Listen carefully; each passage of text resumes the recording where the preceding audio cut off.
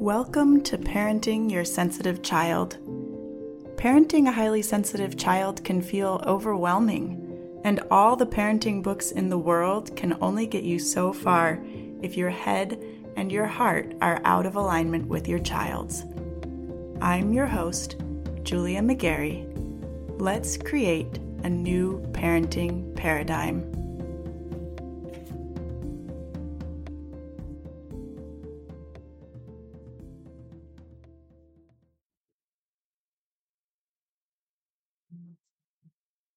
Hey y'all, we made it to 2024.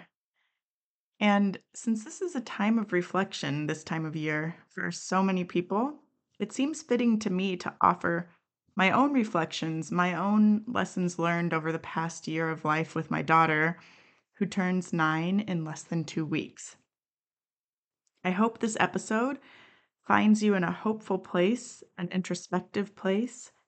I hope you've been able to take some time to reflect for yourself, and that you're stepping into 2024 with a focus on what's possible for you and your children in the days ahead. And if you're not there yet, I hope that this podcast gives you a reminder to pause and consider what life with your child could look like, what could be possible for you and for your family. What do you want to create or call in this year? Take some time with those questions and just know, once you've let them settle, my role as a coach is to combine forces with you and facilitate you turning those possibilities into reality. Whether you want to feel less stressed, yell less, cultivate a deeper connection with your child, or make a big change in your day-to-day life, I'm your co-conspirator, your coach, and I'm ready to help you create the change you seek. I did take a little break over the past couple weeks, but my calendar's open again for consults. All you have to do is go to my website, juliamcgarry.com, click on coaching, and schedule. We'll meet for an hour via Zoom and talk through your vision, what's keeping you stuck, and what your next steps might be. Even if your next steps don't involve coaching together, I want to help you figure out what is next and help you get oriented toward that, no matter what it is. Okay, so pause the podcast, go to my website, there's a link in the show notes, and get on the schedule. All right, that said, reflection is such an important part of any personal growth journey. And I want to share my reflections from the past year with you. We've had a lot of ups and downs this year. Our biggest challenges in retrospect have been breaking through negativity bias and navigating social dynamics, navigating evolving friendships. Both of these things have created a lot of stress in our lives and have led to a lot of resistance and a big attachment to personal time, or really just time at home in general. So, without diving too deep into the details, here are some of my takeaways from this season of life. Number 1, reducing demands is incredibly powerful. If you are at all familiar with PDA profile autism, you've probably encountered the idea of low demand parenting. It's almost essential for PDAers, but it's helpful for any kid that's having a hard time. This is actually something that I've been advocating for years without a name to put to it.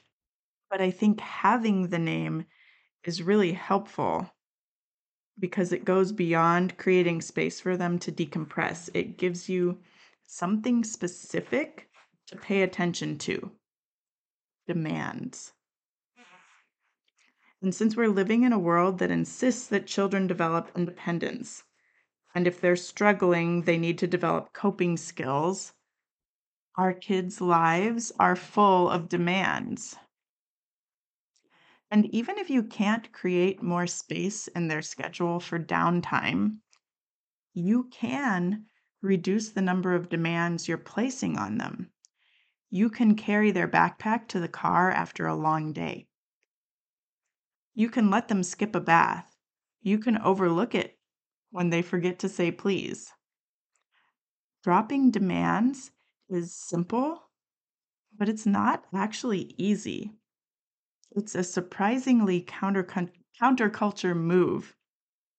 And when we try to break free from our cultural programming, we often encounter a lot of resistance from ourselves and from others.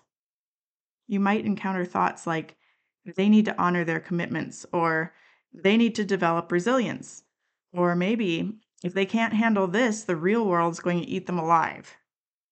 The one I catch myself on most often is, this is her responsibility. I went to a Montessori school and there was a lot of emphasis placed on responsibility.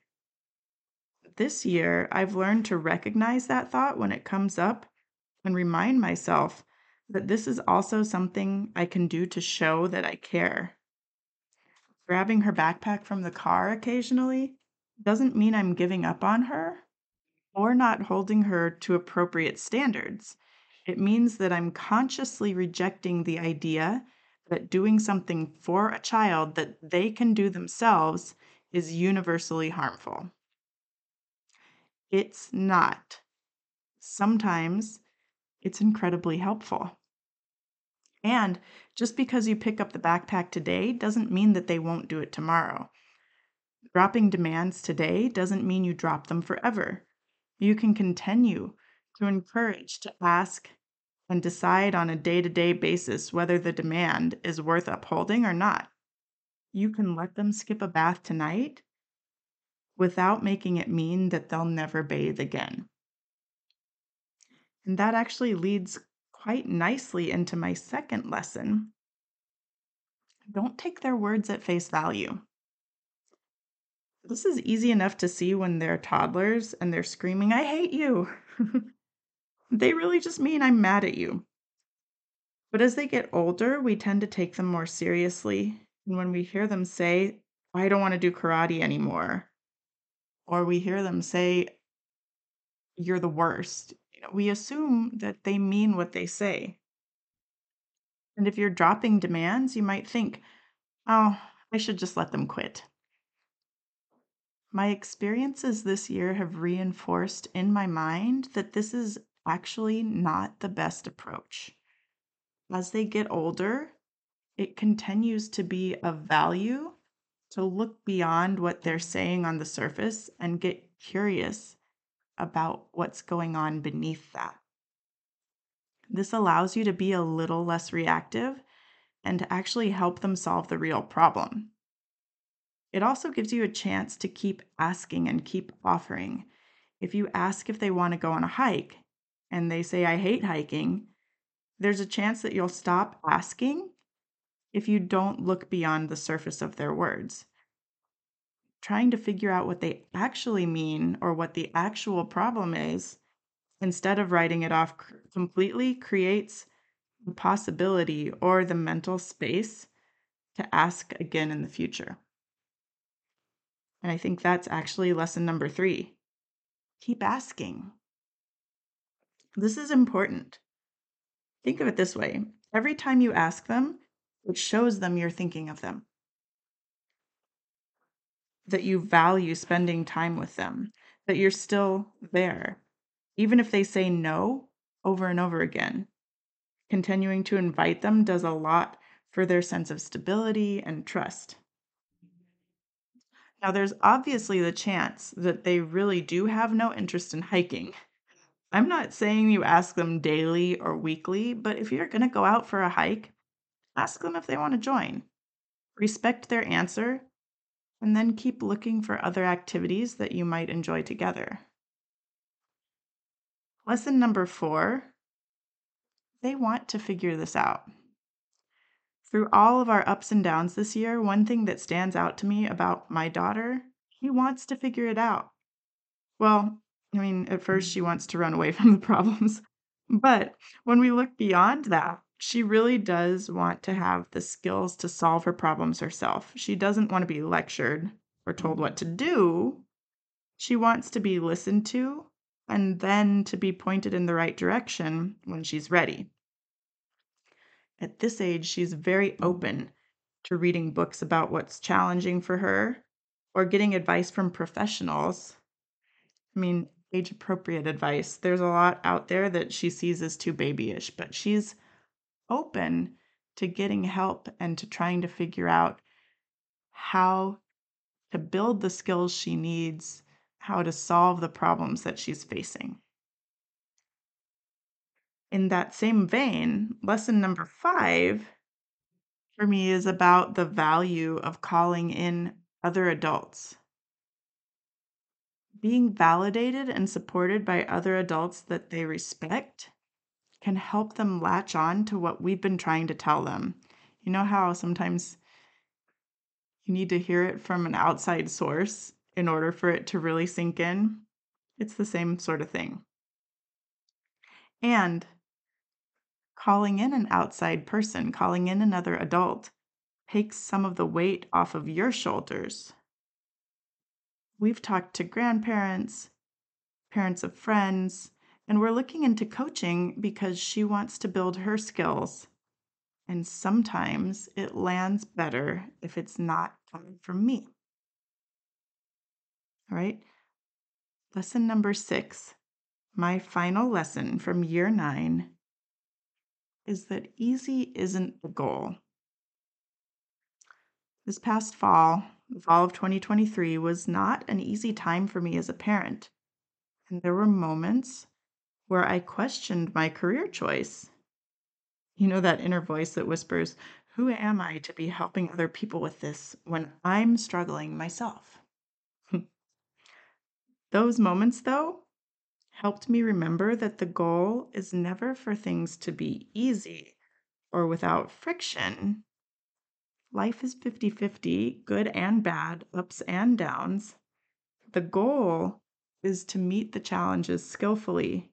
And I can say that even when I was feeling overwhelmed, even when I was stressed, I didn't feel lost. My stress management skills and my parenting skills were put to the test, but I felt a certain steadiness because of my skills. I may have been at sea in a storm, but I knew which ropes to pull, and my hands were steady. I knew how to see us through. Was it easy? No. But I wasn't lost or overcome either.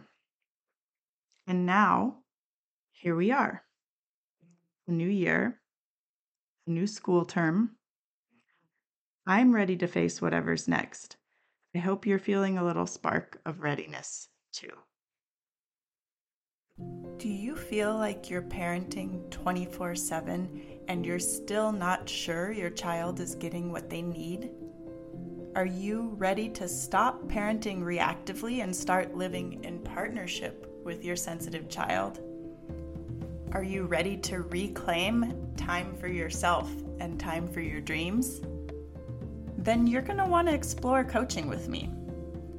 I help my clients tune out all the noise, better understand their kids, build a parenting strategy that meets their family's specific needs, and do the mindset work necessary to implement that strategy consistently without sacrificing themselves in the process. To get started, just head over to partnerpath.com, click on coaching, and get your free consultation set up. Let's get to know each other.